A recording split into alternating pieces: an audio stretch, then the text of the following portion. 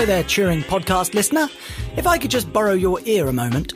My name's Jonah, a content producer here at the Turing. And I'm Smara Jayadeva, a research assistant in data justice and global ethical futures. Together, we present Too Long Didn't Read, a weekly podcast brought to you by the Alan Turing Institute. We read the big AI stories so you don't have to. Each week, we'll be your trusted guides through the rapidly evolving landscape of artificial intelligence, machine learning, and data analysis. Reading beyond the headlines to explore the history, evolution, regulation, and cultural impact of AI on our world and the people in it. Whether you're a seasoned pro or just AI curious, we've got you covered. Find Too Long Didn't Read wherever you get your podcasts. Too Long Didn't Read, out now. We are taking you behind the scenes of the National Institute for Data Science and Artificial Intelligence. With unprecedented access to the scientists pushing boundaries and shaping our future, this show will take you to the cutting edge and beyond. And whether you're an expert yourself or just science curious, this is the show for you. Welcome to the Turing Podcast. Hello everyone and welcome to another episode of the Turing Podcast. I'm Ed and I'm here with Aoife. Aoife, how are you? Yeah, I'm great, thanks. How are you, Ed? Not too bad, not too bad. Well, today we're speaking with Dr. Katie McDonough, who is a lecturer in Digital Humanities in the Department of History at Lancaster University and a Senior Research Fellow at the Alan Turing Institute, as well as Dr. Daniel Wilson, who is a Turing Research Fellow and a historian of science and technology. We're going to discuss with them a bit about their research at the Turing and the growing intersection between the world of data science and the humanities and arts. Katie and Daniel, welcome to the podcast. Thank you very much. Great to be here. Yeah, thanks. So perhaps we can start with just asking you both a bit about your research backgrounds. How did you end up working in the field that you're working in? Katie, what can you tell us about your journey so far? Yes. Well, we arrived at the Turing, bright-eyed about 5 years ago now, I think. So it's about the same time as me. Yeah. And it was really exciting to join Living with Machines. I was coming from the US. I'd been working in DH, especially working with kind of spatial digital humanities for... Yeah, we should say DH Digital Humanities. Excuse me, yes, and Living with Machines, this was a big project at the Turing that you came to join. That's right, yeah. So Living with Machines was, I guess, the biggest kind of flagship and very experimental humanities and really history, digital history project in particular. That was a collaboration between the Turing and the British Library, and we'll say more about it. But I came to be one of the history postdocs, like Daniel, after being in a few other postdocs in the digital humanities. My background is in 18th century French history. So not the sort of focus of Living with Machines, which is 19th century British history. So maybe I'll say more about whether that was traumatizing or not later. But yeah, it was very exciting to join a big collaborative project with lots of disciplines. I've been doing some smaller collaborations and really like that kind of work. So that was something that I was excited to keep doing. Yeah. Awesome. And you started off as a historian. Do you consider yourself a data scientist now? I do not. No. But I do still consider myself as a historian, but there's a big debate amongst people who do work in digital humanities, whether we are digital humanists, or you might say like the home discipline in which we got our PhD. And I think that that's a lively debate. And so going even one step further to calling yourself a data scientist or a software engineer is even, another kind of element to how the job landscape is changing for people. Maybe we need to coin a new term like data humanist or something. I don't know. Oh, yeah. You heard it here first on the Turing podcast. But I think that what I feel important about is I feel it's important to understand that historians can do many things, right? And just because you're a historian doesn't mean that you're not working computationally. So, yeah. Right. Yeah. Yeah, Daniel, tell us a bit about your background. Sure, yeah. So my background, I guess, is a bit more of a traditional history background. So I did a PhD in the history of science and technology, which is, a reasonably kind of niche field within history, but an important one. And as my sort of career progressed, I worked in a few different areas, including in another field some listeners may be aware of, science and technology studies, which I guess is a blend of some historical approaches to new science and technology, but also, I guess, a field that takes it often a kind of sociological or kind of almost ethnographic approach to what's happening in the sciences and in technology. So I guess throughout my career, I've had this interest in what happens when new technologies first arrive on the scene, how people use them, what it's like to interact with them, and to live alongside them. So I guess that was my qualification, if you like, to work on the Living with Machines project, which, was interested very much in what it was like in the 19th century, when the Industrial Revolution began to sort of have its long effects and consequences on people's lives. For me, I've also had a parallel interest in how this question continues today in the 21st century, which I guess made it especially interesting to be somewhere like the Turing, which, is at this cutting edge of introducing new methods, new approaches to, a whole range of fields, mainly in the natural sciences, but also now as well in the humanities and with history. So I guess I had this kind of double interest, both in the historical question, which was the topic of the Living with Machines project, but I guess there's a kind of meta question about what it's like to work with computers and machines in a field like history, which I guess is still a kind of minority way of doing history. And, as Katie was saying, it's an open question how that will develop over time. Will computers become just a mainstream part of how historians work? Or will it be a sort of specialism? We don't know yet. It's a bit. It's really interesting question, actually. So Aoife, you'll know a bit about this. Like me, your background as a biologist, and how do you think it's changed in the last 10 to 15 years? Like how much biologists know about computing and programming? That's a really interesting question. I was about to ask our guests something similar. Exactly. Well, that's what I'm thinking. I feel like maybe the arts and humanities, history in particular, might be like where biology was, 15 years ago or something. Yeah, I'm coming at it from a very biased point of view because I've always been in STEM. So whenever I hear about arts and humanities, that to me is something I've never really heard talked about. Yeah. So I'd much rather hear from their point of view of what it's like coming into such a radically different field like computer science. Yeah, my question is kind of like, so when I first studied like undergraduate biology, I never thought I'd end up being a programmer. Whereas I think now, and maybe I'm showing a little bit of my age a bit. I think now if you did an undergraduate biology degree, you'd sort of know that you'd be doing a bit of that. Oh yeah, you'd have compulsory modules in programming and things like that. But I'm guessing for history undergrad, you're probably not going to be doing that at this point in time. No, although it's interesting. To think whether this is a sort of trajectory that's going to change, or whether it's something that's sort of stable, and maybe there is it's a debate around that. Within the discipline of history, there's always been a kind of strand of that which has been quite quantitative. Okay, so people were interested in economic questions for which you need a lot of detailed statistics. You might be working with the census, so there would be statistical approaches to those questions which used that data as a source.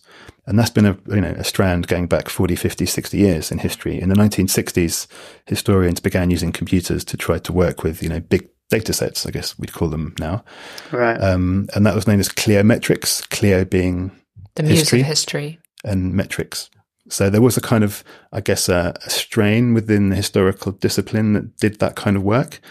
And that sort of went out of fashion in the 70s and the 80s, or even later. And, there's been different, I guess, trends over the last 40, 50 years.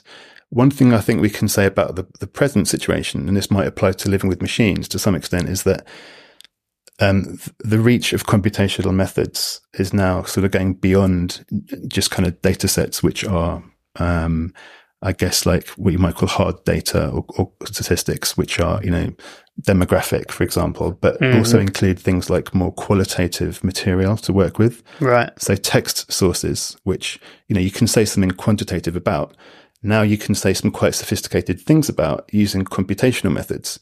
So, for example, you might think about a language model as a way of exploring, books and newspapers from the past, in ways that are, I guess, getting towards a more kind of qualitative way of thinking and working. which is more common to how most historians work. They're reading texts and trying to interpret them in ways that aren't necessarily quantitative, but now we can actually use some of these tools to say stuff that is quantitative, at its base. So that's, I would just add to that. I think that, Daniel highlighted the kind of rise and fall of cliometrics. And I think also people who are historically minded, but also really believed in that those methodologies around statistical interpretation of the past really kind of gravitated towards economics departments rather than history departments. And so you do see like kind of economic historians, especially in the US, will be in economics departments. Right. And here, I'm not quite sure how that divide works, but yeah, that was a kind of disciplinary, sort of parting of ways, mid-century that has continued to impact and kind of allow historians to behave and have opinions about the way that they think they're interacting with computers, or which really there's a kind of elision between computing and quantitative methods. And Daniel's just made this really nice point about really moving beyond that assumption, but that's really deeply ingrained. And I think this point about what do undergraduates learn? Right. What's the toolkit that a historian has for thinking about what will count as data or, relevant sources of, understanding the past. And I think that while we're seeing a real explosion of master's level education that can be quite computational, at the undergraduate level, that is not part of the curriculum. And that's true internationally. So I think that I imagine the potential for change is there, but it's very hard because there's very, kind of deep pathways that help people understand what they want to study and what they're going to learn at university. And if someone is interested in thinking, about data at scale, it's not a natural thing for them to think, oh, I'm going to major or I'm going to get a degree in history and apply that kind of thinking to historical information. So you do get a lot of say someone who did an undergraduate degree in computer science or linguistics, then moving into perhaps doing a master's or a PhD in a more digital humanities area. But then you don't have the background in history. Right. And so there is a give and take there. And I think that, everyone has different pathways. And I think that's one of the reasons why collaborative projects are more and more common, right? Because we really do have people who have already quite hybrid training. But we still need to bring together slightly different versions of those hybrid, backgrounds to do work like this. So I've found that just the lack of a traditional career pathway for people who want to be part of these projects is really fascinating. And I don't know, maybe I think it's a hopeful thing for people doing PhDs, right? To show that there are ways that are right. We're kind of evolving out of traditional assumptions about what people if you do one discipline, you've got to stay in that discipline and you can't shift around or you can't change the nature of that discipline. Anyways, I think that's really exciting, and Living with Machines has been a demonstration of the power of that kind of model, and welcoming people with different backgrounds. But I think what's interesting is you're saying it's partly about sort of interest, in the sense that if you go to study history, you don't necessarily go because you're interested in computer science or statistics, and vice versa. And so indeed, people can be quite hostile to doing something like that, actually. But what I was actually going to say is, the point that Daniel was just making is it might be something to do with the tools as well, because if you're specifically going into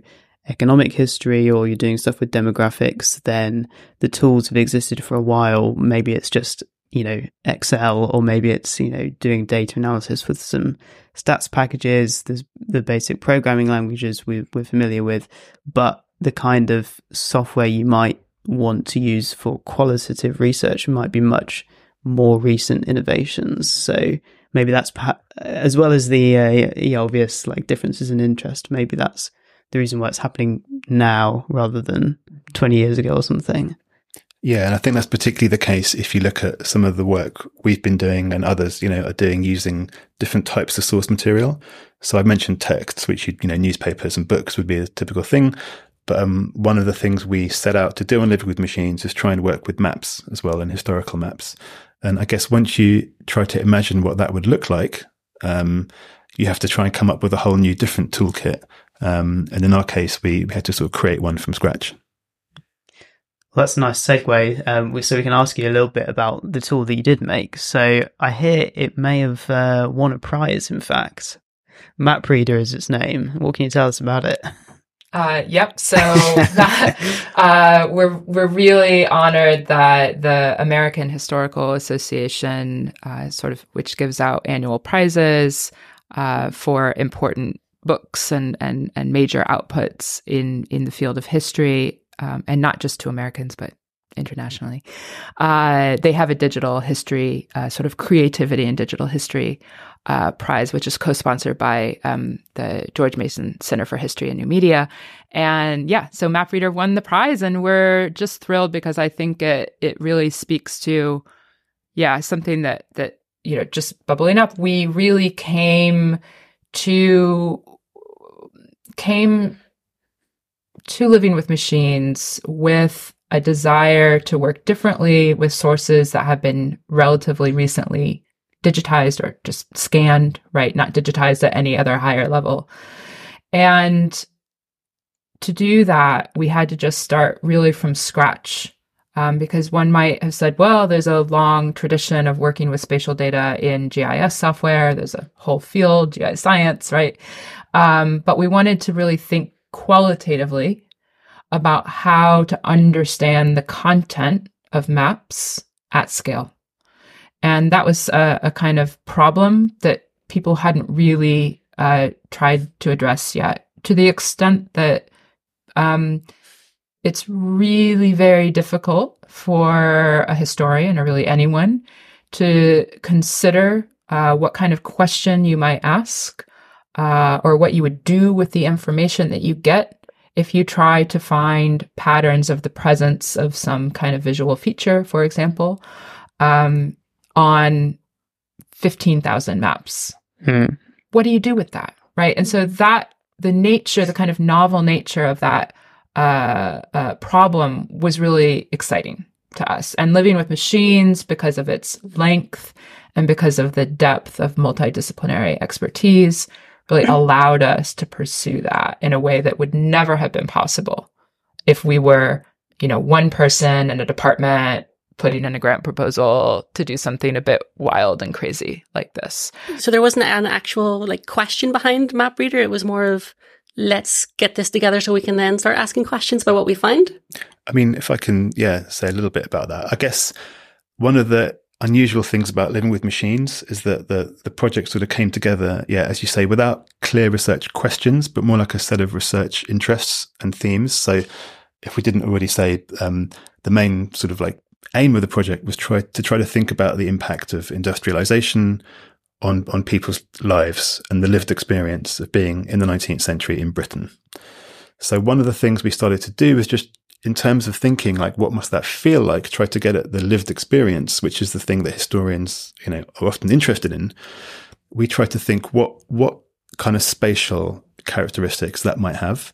So what would it be like to live in a certain place? What would it be to live in proximity to certain things? And because our theme was industrialization, we were interested in the kind of things that would be relatively new in the landscape. So, factories was a thing we discussed. Steam engines are the kind of things people think about. So we wanted to try and think about spatial relationships that you could try to understand at scale, and try to get a kind of fresh handle on that. And maps became a source type that we began to work with and think about. And through that sort of discussion, we began to think about these questions to do with proximity, which I guess is where history becomes a little bit more geographical in some sense.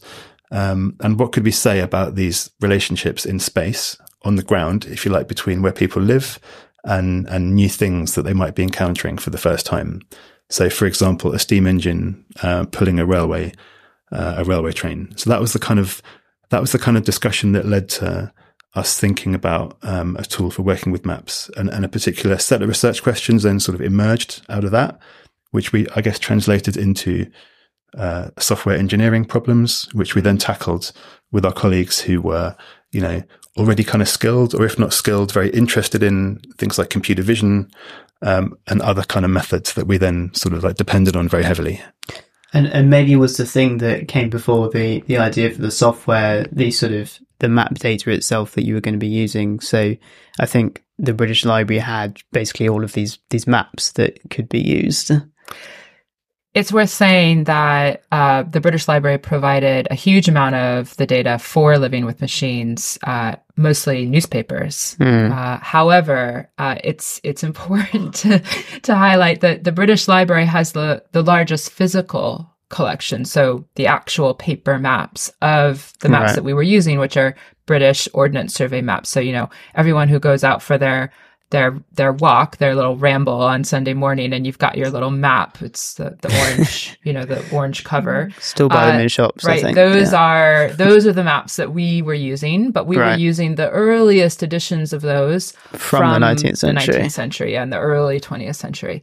Now, yes, so the BL, the British Library, has those physical historical maps in the collection.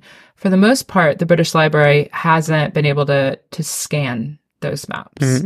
However, the National Library of Scotland has gone through massive campaigns to scan their Ordnance Survey collections, which in fact were they received those from the Ordnance Survey archive. So it's a kind of interesting history of maps. But I can't resist. This is where we go as historians. But so we were really lucky to be able to work with the NLS to work with their digital collections.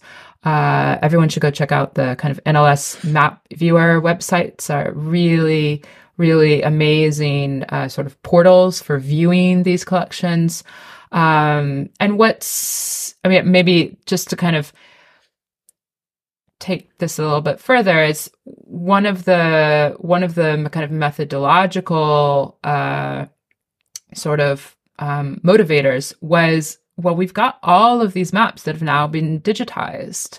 We can browse them, right? We can kind of fly over them like birds, but we can't actually analyze their content in this way. There hasn't been a mechanism for doing that.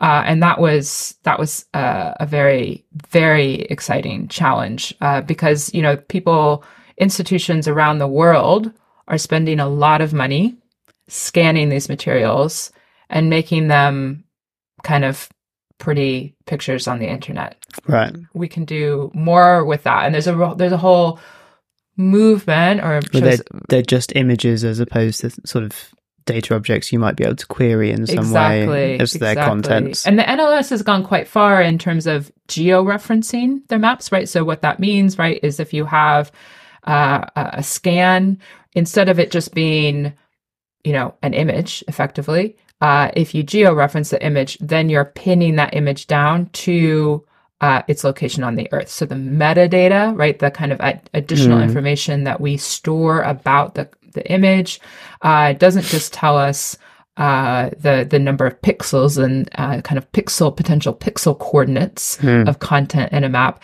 It also we can express those pixel coordinates as geographical coordinates, as latitude and longitude, and that makes that map, that image, it's one step closer to it being a really exciting and easy to use object for research. I was just going to say that there's a real kind of push to think critically about how we're using collections as data.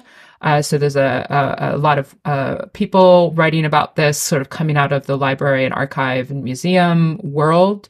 And as researchers, we're really excited to collaborate closely with librarians, curators, right, archivists, who are thinking really deeply about what it means to prepare collections in a way that can be useful for lots of different audiences, right? It's incredibly important for those maps to be images that people can see. The general public has all kinds of uses for those. Primary, secondary schools have all kinds of ways that they might want to interact with maps. Researchers are another audience. And I think what's really important is that all of these audiences are being listened to think about, right, what does it mean for collections to be exciting for all of these audiences? And it's only now, with the emergence of kind of recent computer vision technologies, that the kind of possibilities for working with these collections for research has really exploded. So now we're, people are kind of banging down the doors of libraries and archives asking for this content. And libraries, it's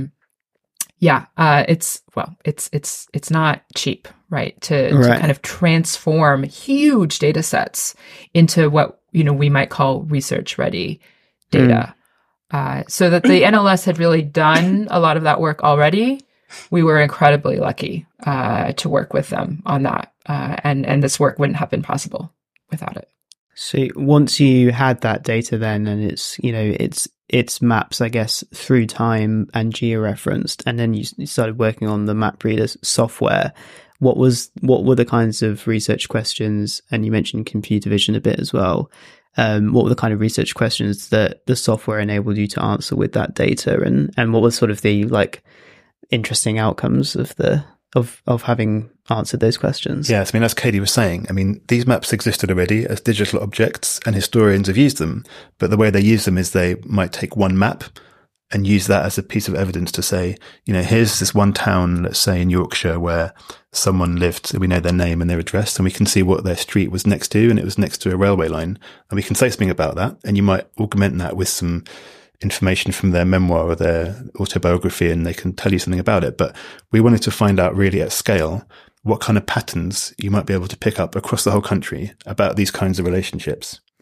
So, maps are a visual source, obviously. And, unlike text, when you digitize it, with visual material, there's no way to just search it. You can't type into a search box, show me the railway on this map. Okay. So that's where computer vision comes in. And, together with some colleagues of ours, Khazra Hosseini, Daniel Van Strien, who we should mention, who were sort of instrumental in coming up with this method, we borrowed some techniques more familiar from the world of medical imaging, where you take a photograph, let's say, and you slice it up into smaller pieces, patches, we call them. So we patchify these maps into tiny little squares, and then using a kind of, I guess, fairly by now quite well-known method in machine learning, we would annotate these images, and we'd be looking for certain phenomena in the image. And we began this in quite a simple way, just to see if it would work. So we were interested in railways because we thought this is a question that is quite well suited to this approach, including the fact that it's a kind of nationwide phenomenon. So having access to this whole nationwide collection, we thought this would be an interesting thing to pursue. We annotated at great length manually. I should say Katie did a sort of heroic amount of manual annotating. We all did, but I think Katie won the prize for doing by far the most. So that was where we began, I guess. And then because this material has been georeferenced, as Katie was saying, you're able to then cross-refer this data about where this phenomenon is with other data sets that you might have. And those might include things like, for example, the census.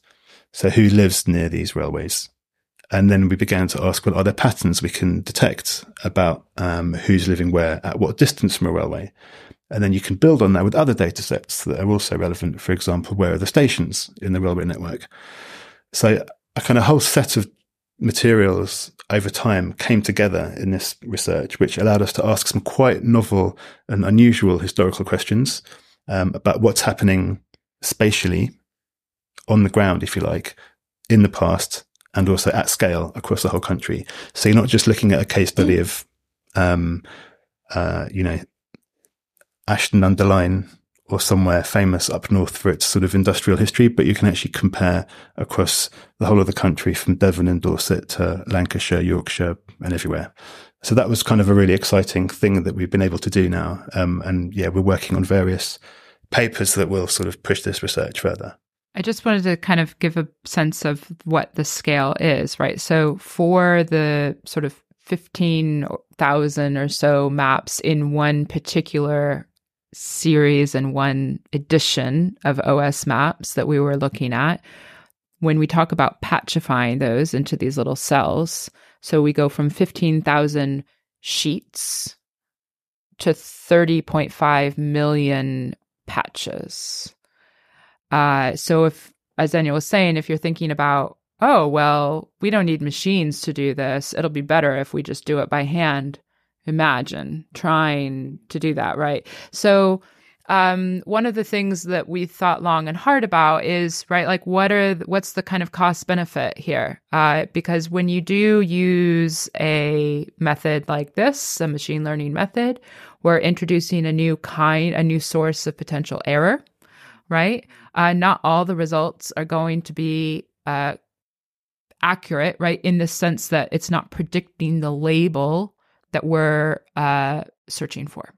So one can imagine if you came to the project at the start and you got all of these maps with basically a certain kind of line that corresponds to a railway, and you're trying to say these are railways and these are not, but your machine learning classifier says, oh, well, these roads are railways. Clearly, they're also lines. So how tricky was it to like make it get that right? Well, this is where having a really kind of deep understanding of the maps themselves is essential. And so we spent, like Daniel said, actually, there's this really kind of wonderful interplay between designing a method, right? Designing the software and spending time with the maps as sources, right, that you're interrogating.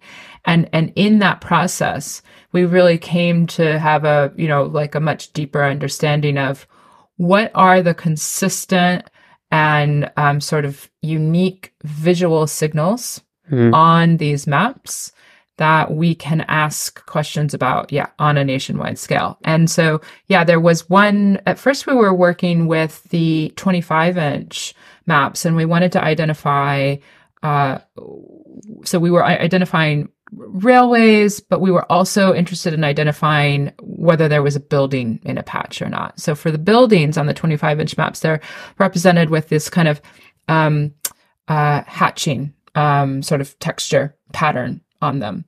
Now, that pattern is exactly what all the coastline, sort of rocky areas also look like. And so, when we were just starting out with fine-tuning some models to find buildings on the 25-inch maps, we were getting all kinds of false positives, right? So things that are being predicted to be a building by the machine, which were not, in fact, buildings. And so actually that prompted us to switch to a different scale of the OS maps so that we could avoid that problem. Right. So the buildings on the 6-inch maps are just a footprint with a blank sort of center.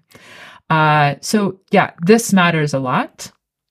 You have to really think about the relationship between the thing that you want to find, which is meaningful to a question that you're asking, and kind of the field, right, that you're working in, but also something that has, consistency and some uniqueness on the maps.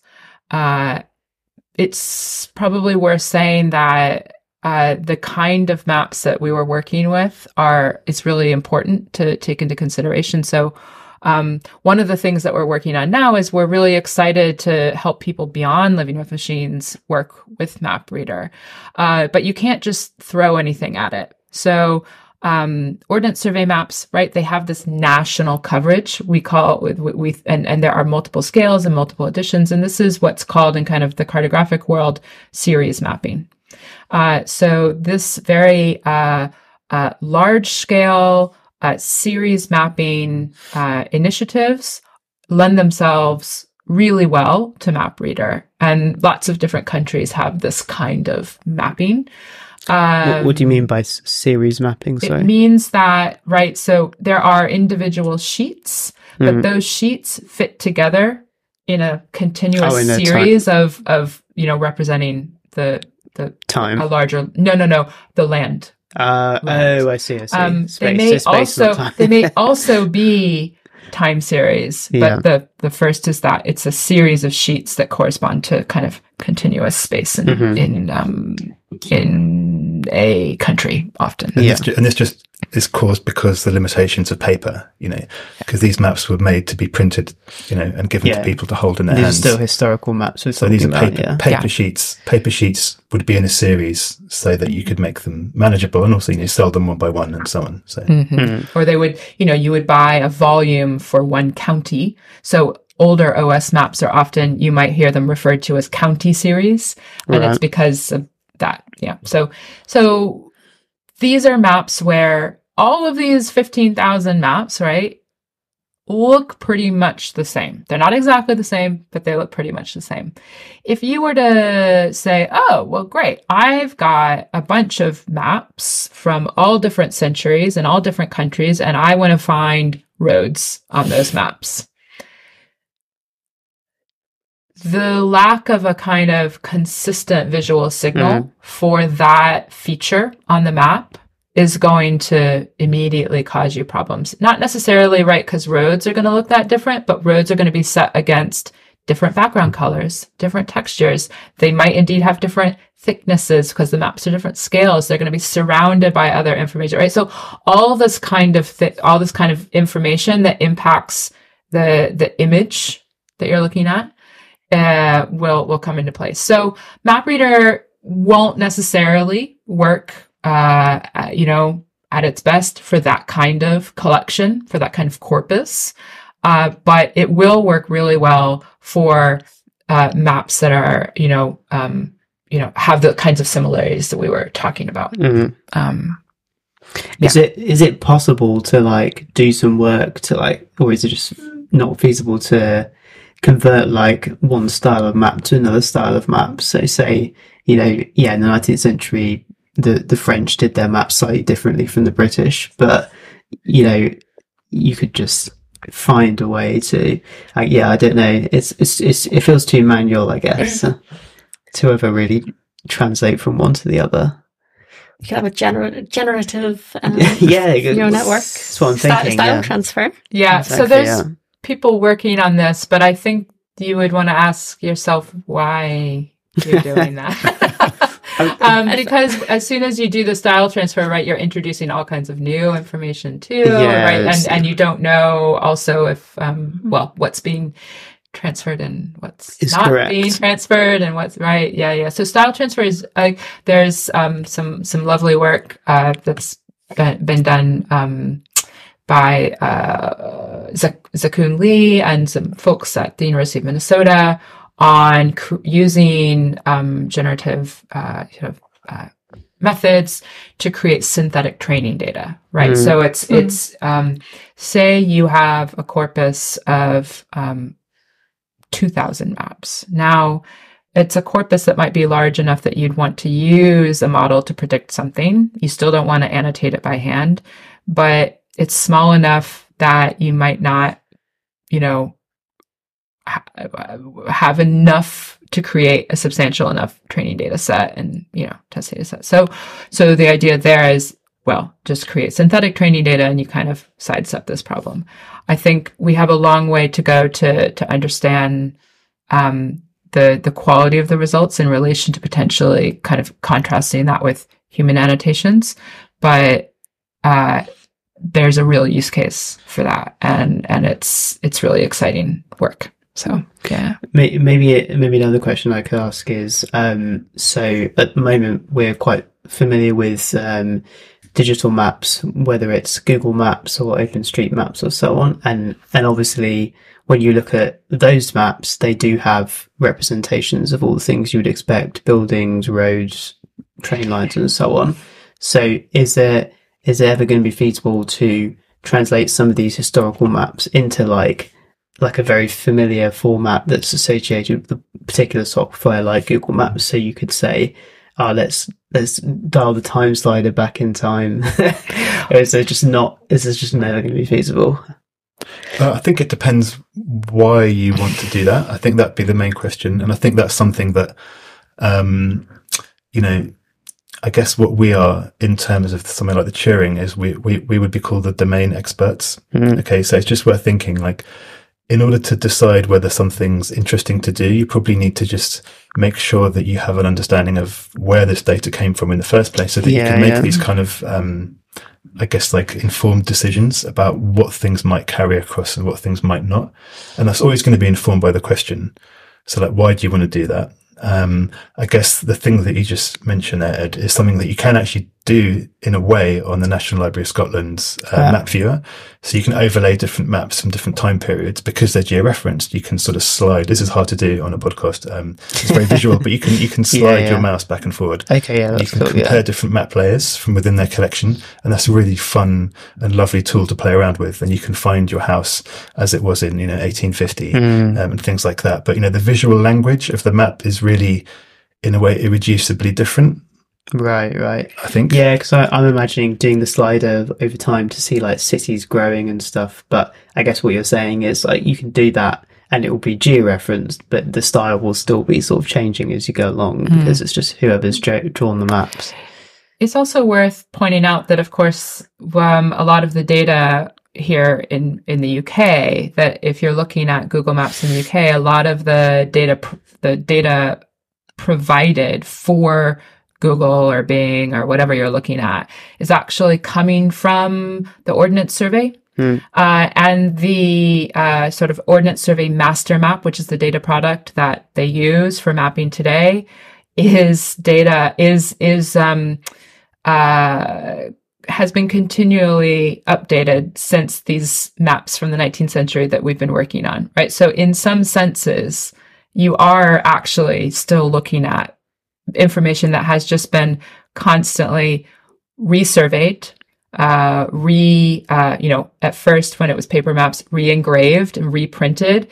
And that was all digitized by hand for the first version, of the master map. And now we're really seeing just successive generations of that data, represented with new, styles.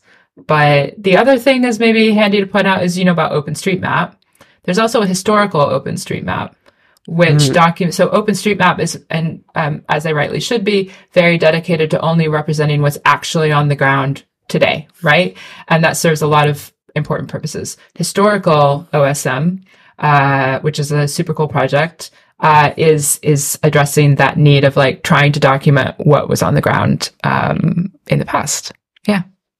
Cool. So I guess a follow-up question to all of this.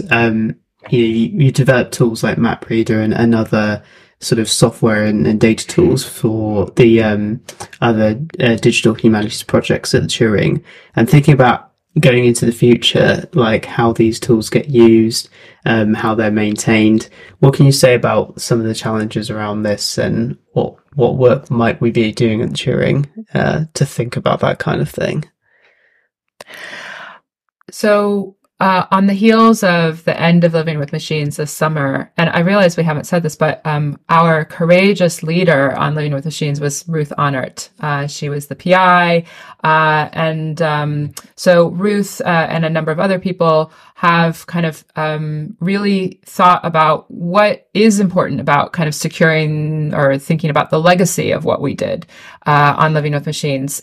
So there's a new project which is based here at the Turing, building sustainable communities for software and data in the arts and humanities. It's so new that we're still trying to remember the whole name of the project. And so Daniel and I are and many others are involved in that project, which is really about, as the title says, building communities, in particular for historians, for software engineers, and for our colleagues who are professionals in libraries and archives, to learn to use these tools to really build a kind of communities of reuse around the tools and the data that they require for input and that they create as output. And we're so excited to have an opportunity to keep working on MapReader and T-Res, which is a toponym resolution pipeline that's freshly released, created by our colleagues Mariona Cole-Ardonui and Federico Nani with help from many others. So yeah, there's a number of things that are going to be still work in progress. We're going to be doing workshops. So stay tuned. Daniel, do you want to say anything? Yeah, I mean, I'll just add one thing to that, which is that I guess there is a kind of relatively high bar of entry to using some of these tools. And that's one of the big challenges. There are tools for different audiences where you can just go in your web browser and look at a map. But for us, it was never a question of building that sort of tool, a front end or a website, because these things are notoriously difficult and expensive to maintain. And, we were a project, so our funding really ended and there was no prospect of ongoing resources to try and maintain that kind of tool. So that's why the word sustainable is quite important to think about and think what that means. So the communities that we're, I guess, trying to build up would be people who are researchers who have an interest in, let's say, data science methods, but will need some help in getting up to speed with the exact nature of the tool itself. In this case, the tool requires a little bit of Python. You can access it in the notebook, a Jupyter notebook. So if you're willing to take a few steps, perhaps out of your comfort zone as a historian or a geographer, the kind of work we're doing revolves around workshops where you can come and learn how to use the tool. You can maybe bring your own maps if you have some that you want to work with and try the tool out on those. So it's very much a kind of spirit of, it's not always the kind of the best word, but hacking or kind of working together and trying to take the tool and seeing how it works with different source material and, themselves. Yeah. Nice. Well, before we finish off, is there anything else that either of you would like to say about your research, where the future of this kind of work is headed?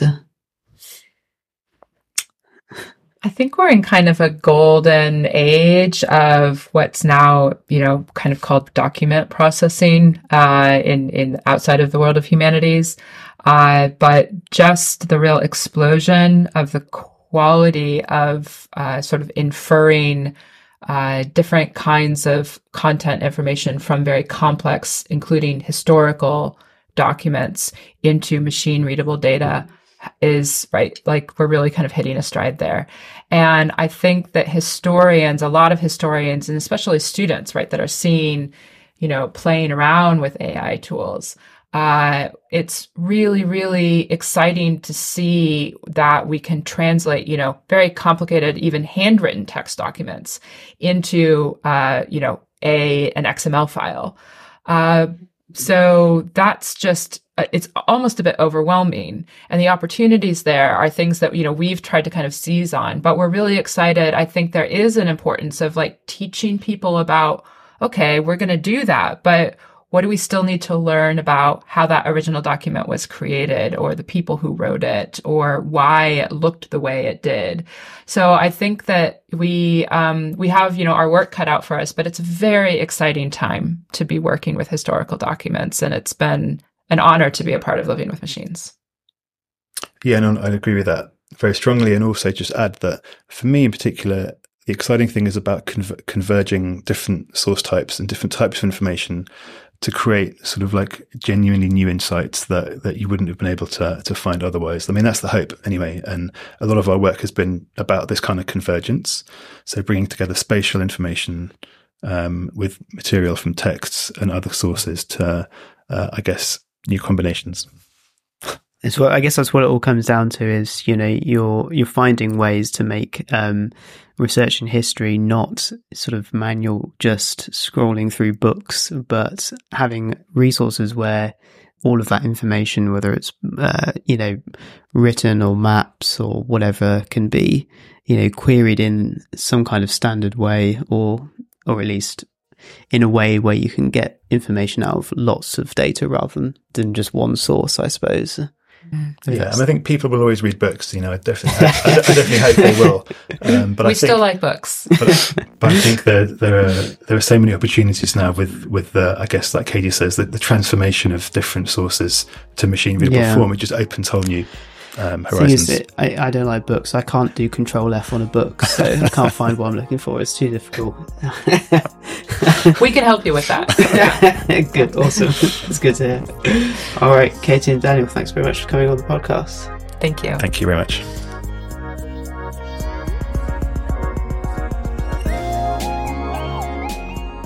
Thanks for listening to this week's episode.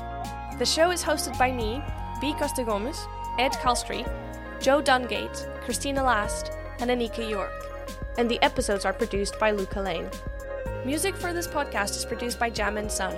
You can listen and follow via the link in the description or by searching Jam and Sun on Instagram.